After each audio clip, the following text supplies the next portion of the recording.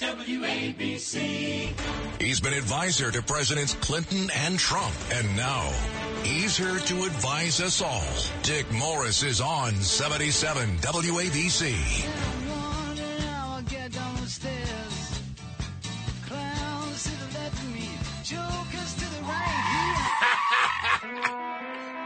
That's great. That's a new intro. There's a man who leads a life of danger. To everyone he meets, he stays a stranger. The change in our intro music, folks, is because I have been outed as a confidential secret advisor to Donald Trump, which I was during the 2020 campaign. I've known President Trump since I was a child. That's so funny. And my father was his lawyer. And during the whole campaign, I was speaking to him every day, oddly not meeting with him because of COVID and all of those issues.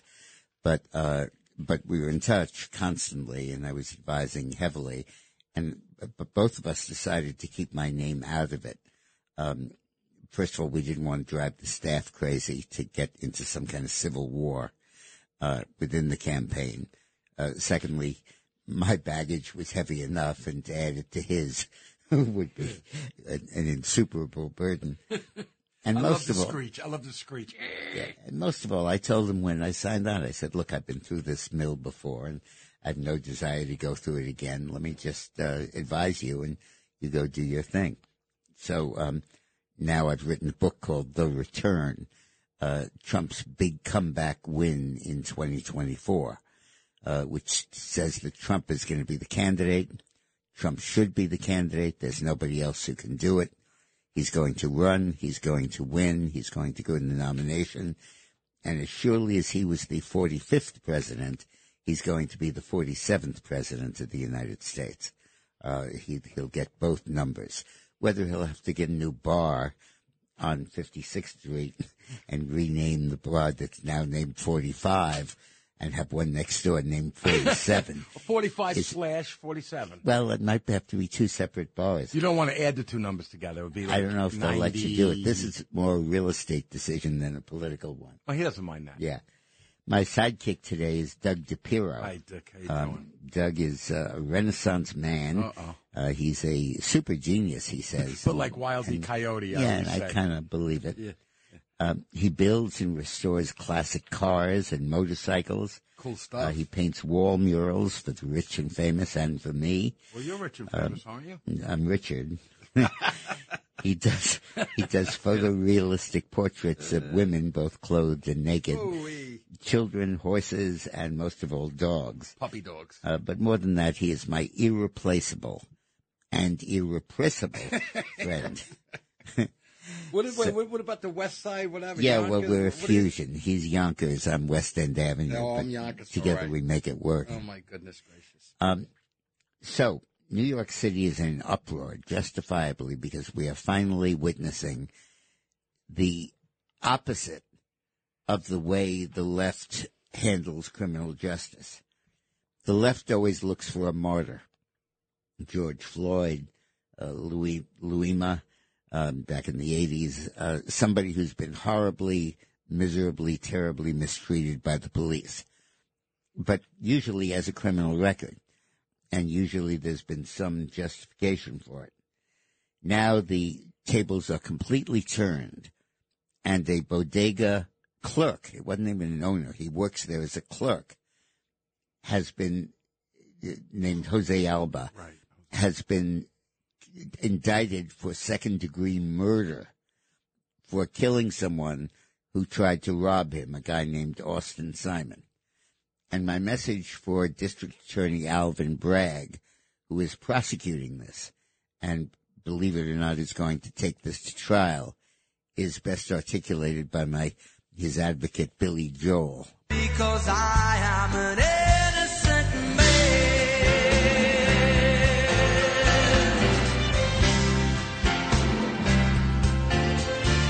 I am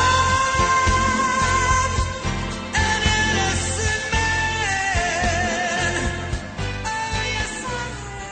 Dick, I don't know a lot about this, but did the guy come in with a gun to rob? No, not a gun. It was a, This Austin Simon guy. Yeah, he did. Right. And with a gun, and he was stabbed with a knife by the bodega owner, by the bodega employee. But what happened was his girlfriend went in to buy some chips.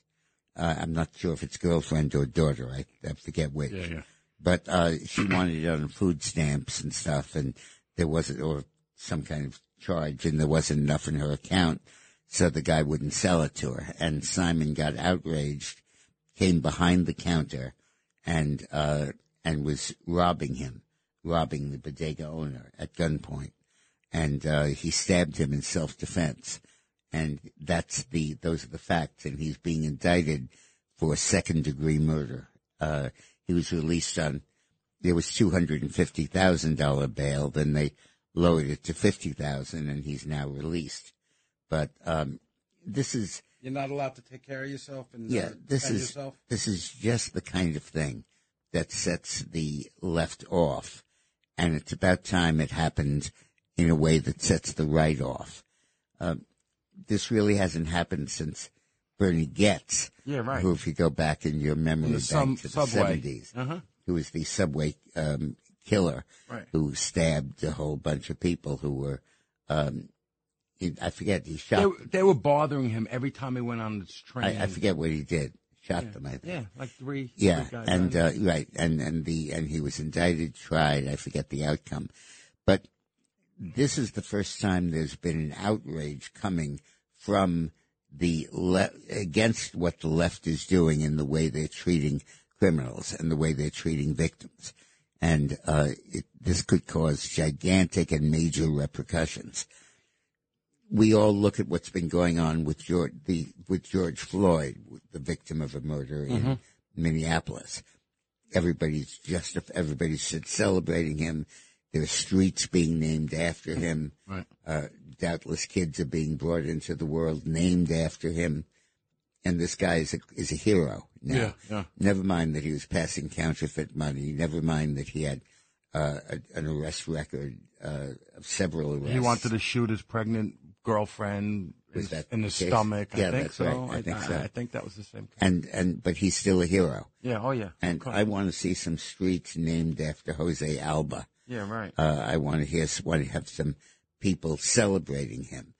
I want to hear proposals to give him a national holiday on his birthday. Oh, you'll never hear that. Like George Floyd has been agitating. There's been agitating for that. Because I want a statue so I can tear it down of George Floyd. Yeah, right.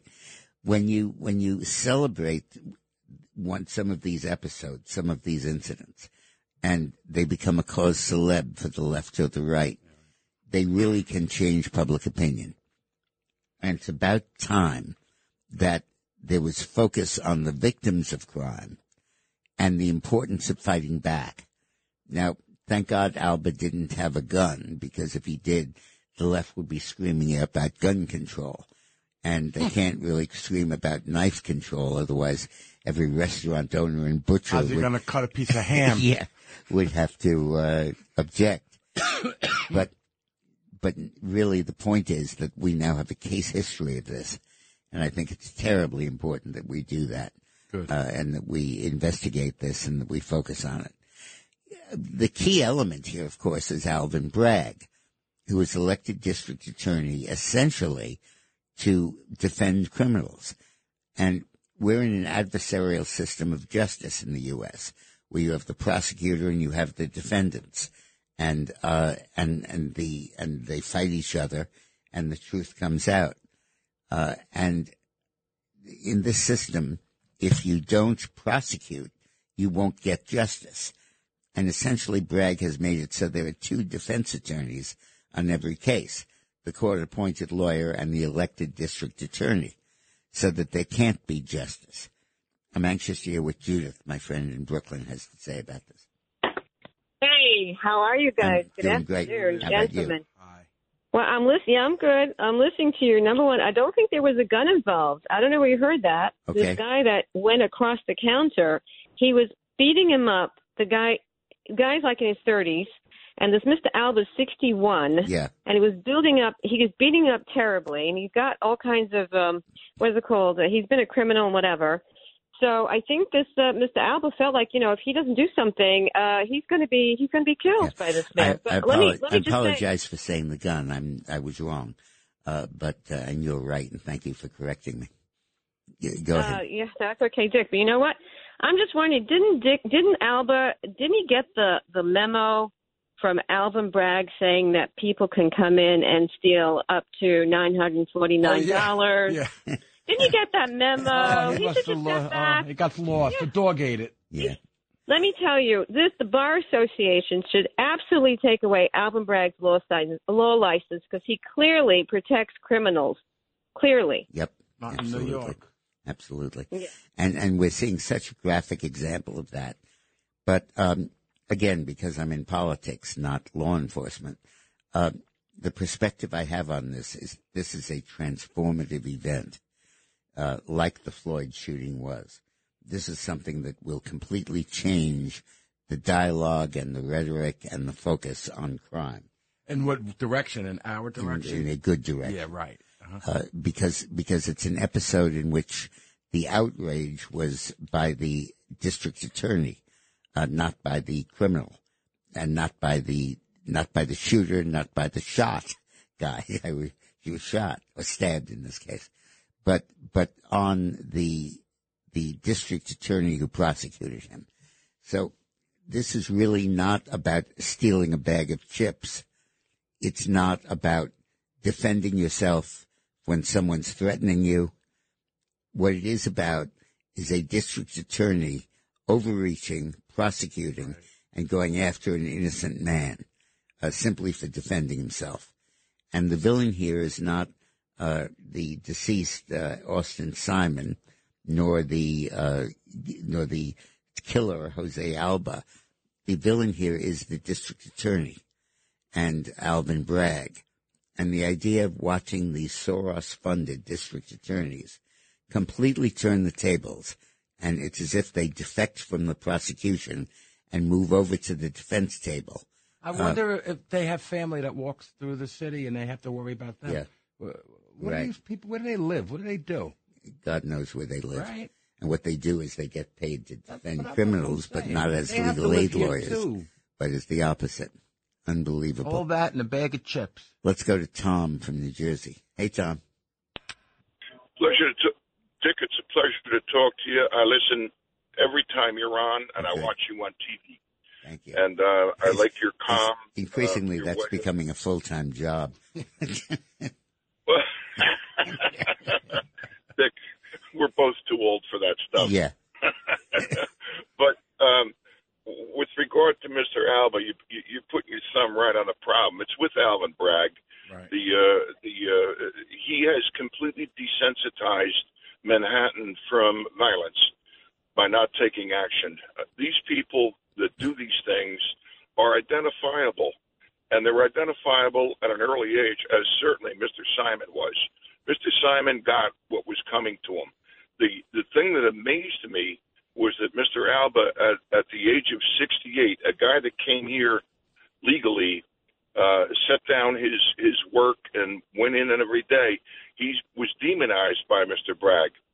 So with the George Floyd statues, I hope that the DR community, Yeah. the Hispanic community, Right. puts together some statues for him before the protests by Reverend Sharpton occur. Yeah. Right. Did a Korea.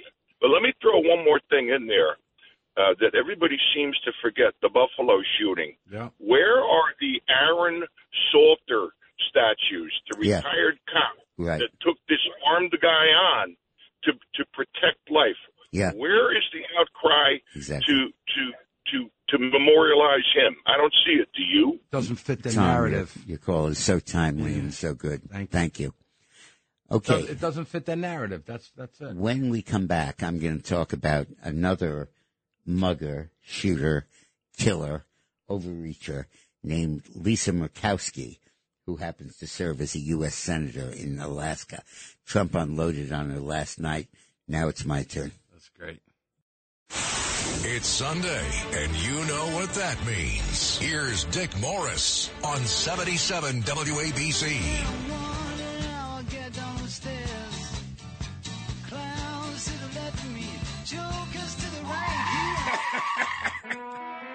I love this.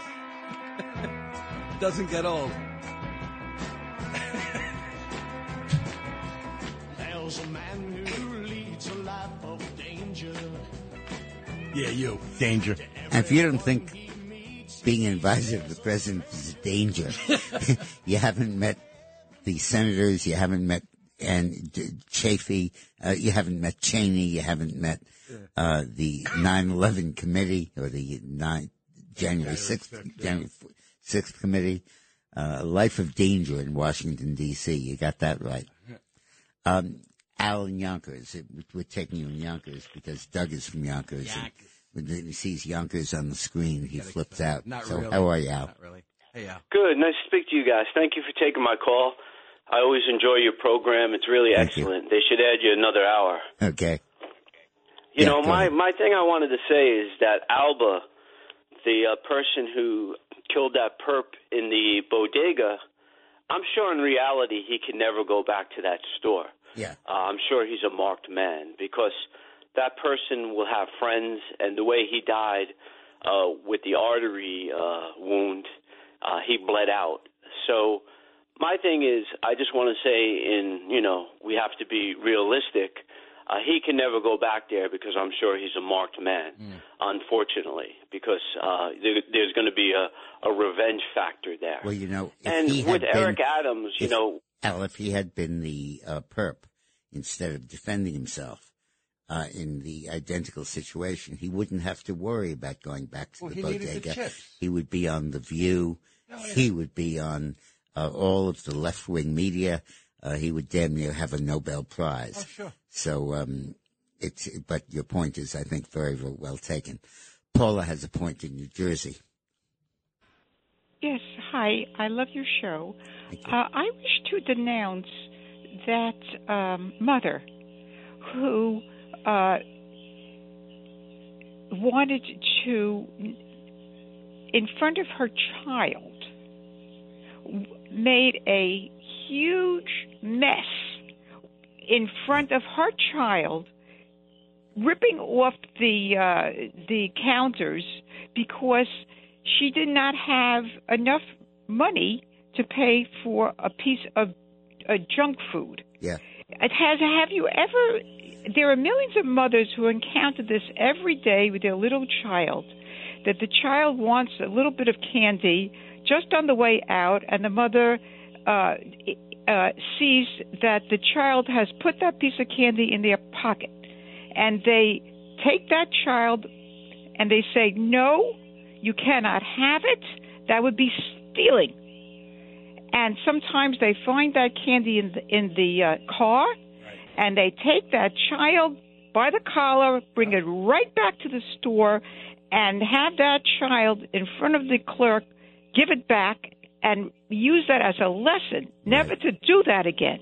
Meanwhile, we have this in front of our faces, that this woman has not been denounced by any religious community, by any people of her own community as a poor role model, and that this is Paula. That's such a good point, such an interesting one, and so important to get that perspective. And she was the mother of who? Who was this? The mother of a kid that was in the store that wanted the candy. Okay. Yeah. So let me talk to you about Lisa Murkowski. She is running for re-election in the Republican primary on, I think it's August 17th in Alaska. And Trump is livid about her. Trump did the whole rally last night attacking her. That's great. And trying to get her opponent elected. But the history of Lisa Murkowski is unbelievable. It is incredible. This woman was a delegate to the state house in Alaska, which means the district was submicroscopic. Look at your square block. You have more people on it than they do in a precinct than a district in Alaska. But her father was the U.S. Senator. Then her father decided to resign his Senate seat and run for governor. But he stayed in the Senate while he was running for governor, got elected governor, and then resigned his Senate seat. And his first act as governor was to appoint his daughter, Lisa, to his seat in the U.S. Senate. And Alaska exploded in outrage. They were furious at that. He vacated the seat so he could pass it to his daughter. He ran for governor so he could appoint his daughter. And he went to a whole campaign for governor and never told Alaska what his intentions were. A year or two after the fact, the Alaska voters amended their constitution to prohibit that from happening, to take the power to appoint your relative away from the governor. But it was clear that they were furious about it. So they kept their powder dry. They bided their time. They didn't do demonstrations or anything. And then Lisa had to run for re-election. When she did, even though she was a Republican, the Tea Party, the conservatives, challenged her in the campaign. And they mounted a campaign for a pretty good guy named Joe Miller. They had the primary, and Murkowski lost the primary. The Republicans turned on her because she was so obviously fraudulently in office. She then decided to run as an independent. And the way she could do that was because she had all the support from all the people that wanted favors from her father, who was serving as governor. Sounds very The teachers' Hillary. union gave her lots of money. The public employee unions funded her campaign. Everybody lined up to get favor with the governor by helping his daughter steal a Senate seat. And in this case funded her campaign and made it possible. Okay, they have an election day, and the election is tied. And they may be familiar to you. There are paper ballots that are unsigned. There are voters that voted that were not registered. There was no photo ID. There's mail-in ballots that are contested. And she clearly, and the whole thing is contested. And for a week, there's no nominee. There's no candidate who is elected. Then the court intervenes, and a judge gives the election to Lisa. And the judge was appointed a few years earlier by Lisa's father, who is still the sitting governor, and can control whether he gets promoted or not in the state court system. And that's how Lisa Murkowski got elected. Wow. It's almost like so when she play. disregards and disses President Trump's justifiable outrage about stealing elections and about the courts being biased and all of that, she speaks from experience because was caught red-handed herself. So blame it on your lying, cheating, cold, dead beating, two-time and double dealing, mean mistreating, loving hard. It's pay to play. Now, there is an entire change coming in the electoral system in the United States. You know, Brown versus Board of Ed, obviously, you know, Roe v. Wade, you know, all these great cases. Well, there's a new one for you to know about, Moore versus Harper, that is now before the U.S. Supreme Court. This will change everything. It will make the election of 2024 an honest election. It will eliminate the problem of ballot fraud, absentee ballots unsigned, drop boxes. All of this nonsense is going to go away. The United States will have honest elections because of Moore versus Harper. We'll talk about that after the break. It's Sunday, and you know what that means. Here's Dick Morris on 77 WABC.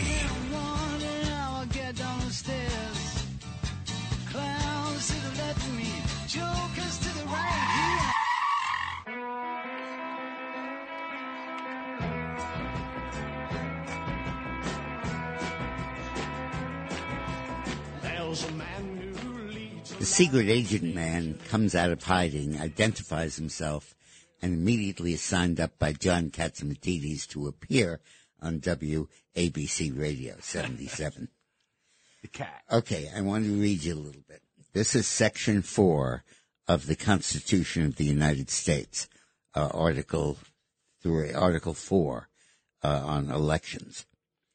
The times, places, and manner of holding elections for senators and representatives shall be prescribed in each state by the legislature thereof. Prescribed in each state by the legislature thereof. But the Congress can change the laws and make such regulations as necessary, except they can't change the place of the election. So what this says very plainly is that the state legislatures, subject only to changes made by the United States Congress, can determine the places, times, and manners of elections for Congress or senator. You know what words don't appear in this? Governor, Secretary of State, election officials, state government, or even state courts do not have this power. The state legislature has the power, subject only to a law passed by the U.S. Congress. So this has been disregarded for 50 years that it's been litigated. And the liberal courts have held, well, state legislatures really mean state government, and the state constitution applies. If the state constitution gives the power to the governor and to the Secretary of State and everybody else, so be it. Forget Section 4 of the Constitution. It's the legislature that has the power because the state Supreme Court gives them that power. Now the U.S. Supreme Court has a case before it which says forget what the state courts say, forget what the state constitution says. These are federal offices. They can control who votes in manner, time, and place of choosing of state offices, governors, state representatives, state courts, mayors. They got all that. But when it comes to choosing congressmen, senators, and therefore the president, you cannot be governed by the state constitution. You have to be governed by the federal constitution. Interesting. Got it now. Now, of course, all the southern states during the civil rights era banned blacks from voting. And the court said, we don't care what the state court says or the state constitution says. We're overriding it because the 15th Amendment gives blacks the right to vote, and we're going to give them the right to vote whatever the hell the state court and the state constitution and the state governor says. So this is essentially the same principle. It's saying that the Constitution is very clear that it's only the legislature that has this power. And we don't care what the state constitution says. This is a federal election. Butt out, get out of the way, and let the legislature do the job constitutionally assigned to it. Now, the backdrop of all this is that in the last 10 or 15 years, the Democratic Party hasn't given a damn about state legislative elections. They haven't put any money behind it. They haven't sponsored candidates. In some states like New York, they do because it's a matter of survival. The assemblymen and senators might as well have life sentences in that body because they always get reelected and they gerrymander the maps and all of that. But the National Party focused no attention on state legislative races. And as a result, you have 30 states in the U.S. where both houses and the governor are Republican. And you have about 10 other states where both houses are Republican, for 7 states, but the governor is a Democrat. So you have about 35 states, 3/4 of them, where the Republicans run the legislature. So the Democrats are desperate to stop Section 4, the one I just read you, from being interpreted correctly and literally. How could they do that? Well, they can't. They can't. They went to their state court in North Carolina is the case, Moore versus Harper. They went to the legislature passed a reapportionment map giving the advantage to the Republicans. Then the Democrats challenged it in court, and the state court is controlled by Democrats. This is all partisan now. Forget judicial impartiality. And the state court voted Democrats against the Republicans to approve the Democratic map. Then the Republicans sued. But they said not that the map is unfair and not that it violates one man, one vote or anything like that. They didn't say any of that. They said the act of the court in bypassing the legislature was illegal, was federally unconstitutional. The court said, hey, it says in the state constitution that we have this power and we're exercising it. And now the Republicans sued and saying, forget what the Constitution says at the state level. The federal Constitution gives this power to the state legislature. What exact power? What exact power? The power to set the times, places, and manner of holding elections. Got it. Which includes everything, the district lines, who votes, where they vote, do they do it by mail, how do you authenticate the vote, how do you count the vote, all that stuff is to be chosen, to be decided by the state legislatures and in federal elections. And now the left is screaming about this case, saying, oh, my God, it'll be an administrative nightmare. You'll have separate groups of voters who can participate in state elections and separate groups who can participate in federal elections. Just like in New York City, the illegal aliens can vote in local elections. That's okay, but can't do it in federal. That's okay. That's okay. But so what? You hold them on different days or you do something like that. That's right.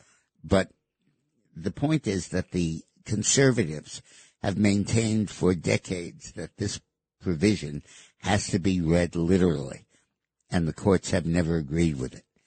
Now there's a conservative 6-3 majority on the Supreme Court. And when we say conservative, it's sort of shorthand for strict constructionists, people who say the Constitution is a written document and you got to follow what it says. Word for word. And the left says, no, you have to interpret it in light of events and basically give us the power to rewrite the Constitution, like they did when they found the right to privacy in the Constitution. The word privacy appears nowhere in the Constitution, nor any synonym, but they found it in the abortion Roe v. Wade case. So now this issue is litigating and going up to the Supreme Court. They have just accepted certiorari for the case, which means that 4 of the 9 judges at a minimum said, we want to hear this case. We want to make this decision, which probably means a majority are going to side with them because it's the conservatives in the court who are doing that. And this will totally change where the decisions are made about all of this. Now, in Pennsylvania and in Michigan and in Wisconsin and in North Carolina, the state legislatures have passed election reform laws that are perfect. No drop boxes, no unauthenticated ballots, signature verification, photo identification, in-person voting unless you have an excuse. All that stuff is in the bill. Good. And they passed it, and the governor vetoed it. So at the moment, that veto is controlling, and these elections in 22 will be held under the old rules because the governor vetoed the reform. But if Moore v. Harper wins, if the plaintiffs win that case and the conservatives win it, North Carolina and no state will be able to do that. All the rules will be made by the legislature. Mm-hmm. So when the legislature passes a bill saying no drop boxes, no two-signature verification, photo identification, no excuse absentee voting, no ballots cast after Election Day, all results announced on Election Day, the whole panoply of reforms. It doesn't even go to the governor. Governor has nothing to do with it. Can't veto it. Can't veto it. Michigan Governor Whitmer has to sit there and clench her teeth while the legislature jams it down her throat. But you're saying that it won't go to the Supreme Court before November, so. But it'll go in right after. Right. They'll make this decision before probably in the fall term. Right. Maybe not in the fall term. I think they'll probably make it in the spring term. But one way or another, this will be adjudicated well before the 24 elections. Right. So this means there will not be ballot fraud. Now, obviously, when the court rules, what they can try to do is the secretaries of state will knowingly violate the law and try to jimmy the process anyway, and then the Republicans have to get an injunction and all of that. But that'll proceed. That'll work. And I want to quote a philosopher named Empiricus, Emeritus Empiricus, who wrote in the 3rd century A.D., "The mills of the gods grind slowly, but they grind exceedingly fine." Now, we all raised hell with the Supreme Court, particularly with the conservative majority, when they refused to intervene in the 2020 election. And I said, and many of us said, for God's sakes, you're here to enforce the Constitution. What is a more important duty than being sure that the guy who should have been elected president got elected president and the election couldn't be stolen? What are you waiting for?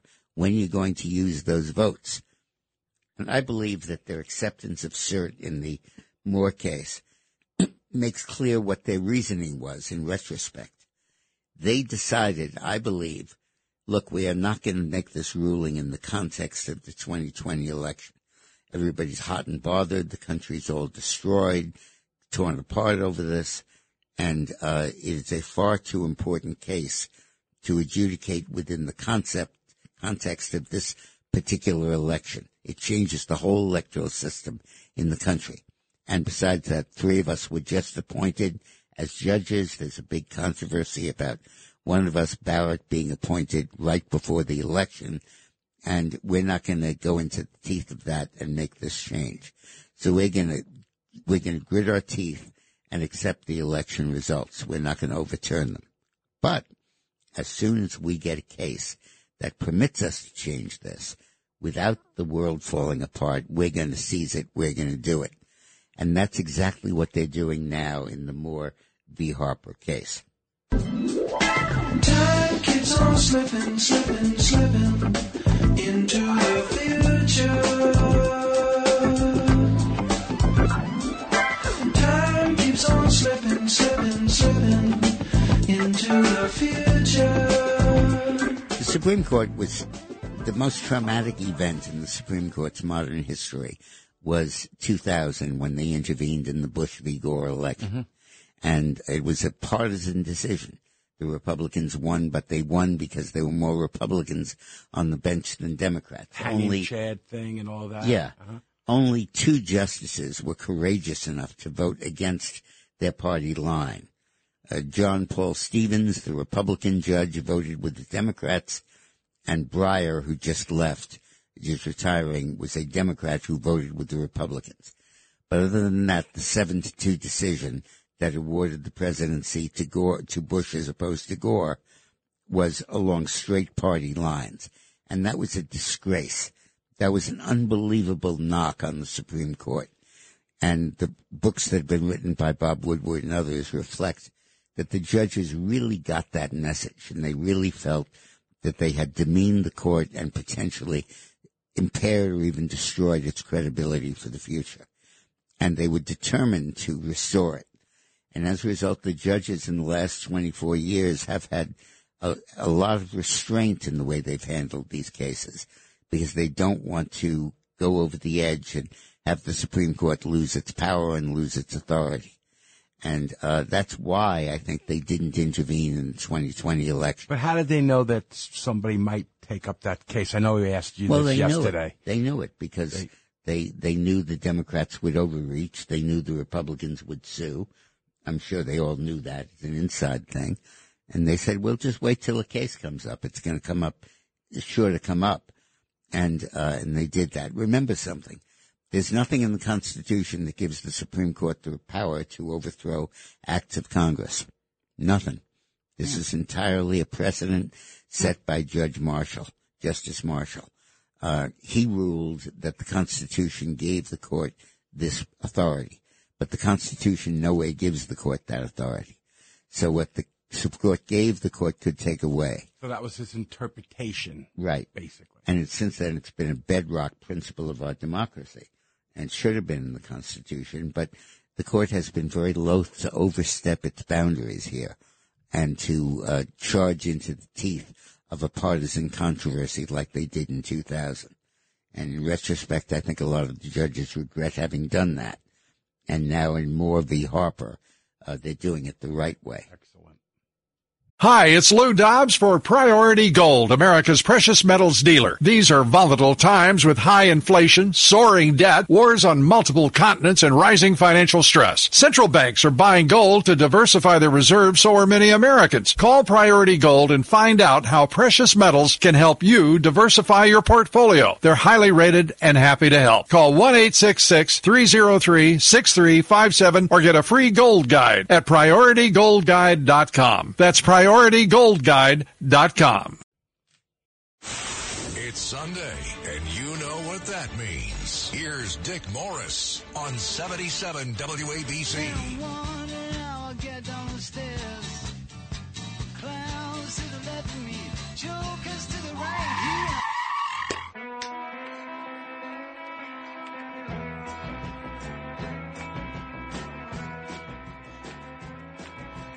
There's a man who leads a life of danger.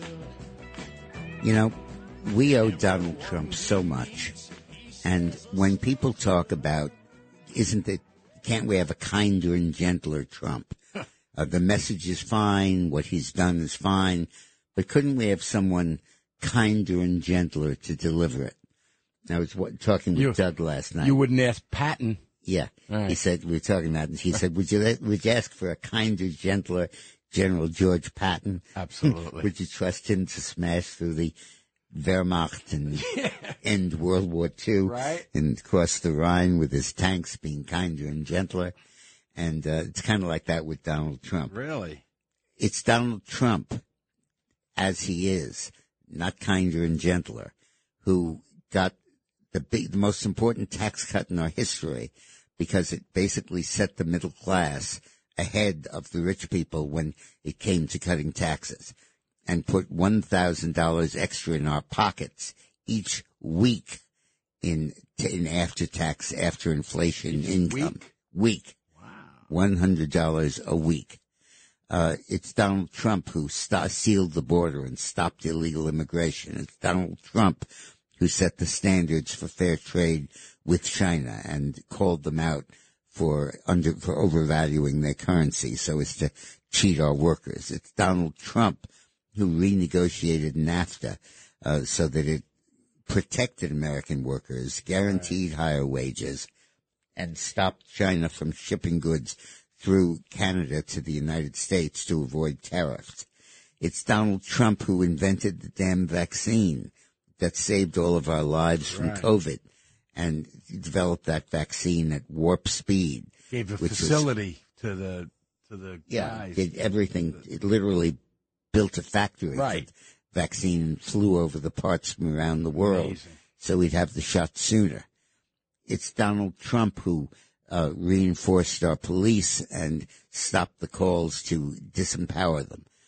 It's Donald Trump who stood up to Putin and stopped the invasions of Eastern Europe. It's Donald Trump who intimidated China and made them back off the threats to invade Taiwan. It's Donald Trump who eliminated ISIS entirely. That alone is a legacy. And that just there. The story there, just very briefly, is the big reason ISIS couldn't be eliminated is that their source of revenue were the oil wells that they conquered. So the military said, okay, let's bomb the oil wells. And the environmentalists who controlled government at that point said, oh, no, you can't bomb the oil wells at the Obama administration. That'll cause global warming. It'll cause particulate emissions up the wazoo, and it could be harmful to the climate change issue. When Trump got into office, he said, the hell with that. Hold my Coca-Cola. Yeah, bomb the hell out of them, and they did. ISIS had no revenue, and it folded. It was amazing. So it is Donald Trump who did all of that. Amazing. You know I need your love. You got that hold over me. Long as I got your love, you know that I'll never leave. When I wanted you to share my life, I had no doubt in my mind. And it's been you, woman, right? This is all in your book, too, right, You Dick? Donald right down the line. This is all in your book? Yeah, well, that's why I wrote the book. Yeah. we would get there was the 7-year itch, going on. The Republican voters, 6 years after Trump. Like the inning, the seven inning. A year earlier, Stretch. the 7-year itch, they were saying, well, I know Donald Trump. I've been with him for a long time. I voted for him twice. But, what about this DeSantis guy? He looks pretty good. And I like him. But how about these other guys? They look pretty good, too. Can't we find someone kinder and gentler than Donald Trump? Yeah, sure. And they began having a roving eye. And I wanted to remind everyone that it has been Donald Trump who did all of these things down the line. And that's why I wrote my new book called The Return, Trump's Comeback Win in 2024. Great book. And I make basically 3 points as to why we must have Trump as the nominee. Number one, he's the only one who can credibly say, I solved every problem we have before it happened. And now that it's happened, I'm the one that can solve it. There was no inflation when I was president. Now there's big inflation. I can stop the inflation. The gas prices were under $3. Now they're at $5. I can lower the gas prices. Illegal immigrants weren't coming into the country. Now they're flooding in. I can stop that from happening. Putin behaved himself and kept his troops at home. Now he's invading Ukraine. I can stop him. China was ripping off our workers with unfair trade practices. I stopped it with tariffs on China. Now they've repealed the tariffs and China's back at it. I can stop that from happening. I can take each of these issues, and Donald Trump did that already. So those 4 words, I did it already, are crucial here. And only one candidate can say that. DeSantis can't. How do we know DeSantis is going to lower inflation? Right. No Great knock guy. on him. I love the guy. He's been a good governor, and I would support him, I guess, in 28. Trump can do it. Yeah, but how do we know he's going to do it? How do we know he's going to be able to hold down gas prices? How do we know he'll be able to do any of the face down Putin? We don't know any of that. So, and there's a chance he will, there's a chance he won't, but that's going to be a debatable issue in the election. With Trump, it's not debatable. Right. It's absolutely clear because you just need to look at the history of what went on. The second thing is that Trump identified high school educated voters, 36% of the electorate, have not been to college and were totally disregarded in our politics. They called them flyover country. And Hillary called them deplorables. And Obama said they cling to their guns and Bibles and act out against people who don't look like them, engage in anti-immigrant, anti-trade sentiment to vent their frustrations. Oh, my goodness. And Donald Trump said, no, these are Americans who are justifiably outraged at losing their jobs to tons of immigrants coming in who are willing to work for nothing. They're factory owners and businessmen who are being put out of business and the workers who are being laid off because of unfair trade competition.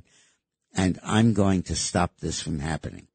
And I'm going to stand up for these folks and I'm going to speak on their behalf. And nobody else has ever done that.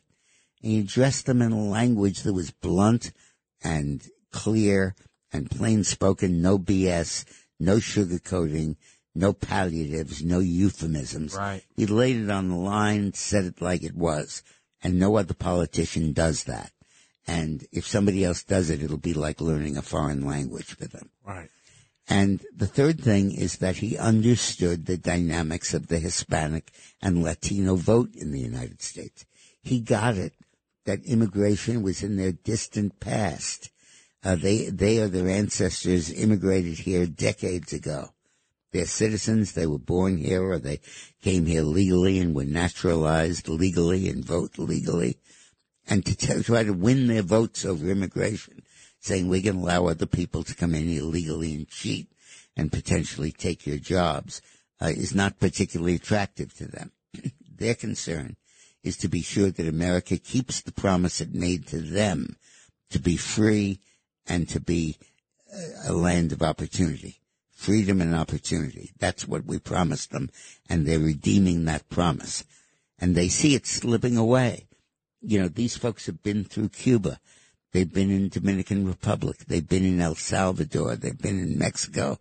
They've been in Nicaragua. They've been in Venezuela. They're now going through it in Colombia, unfortunately. Chile, Peru. They're seeing that a country descends into total dysfunction. The criminals take over. The drug dealers run the show. Corruption is the order of the day. And the opportunity and the freedom completely slip away gradually and then at an accelerated pace. And they're damned if they're going to let that happen in the United States.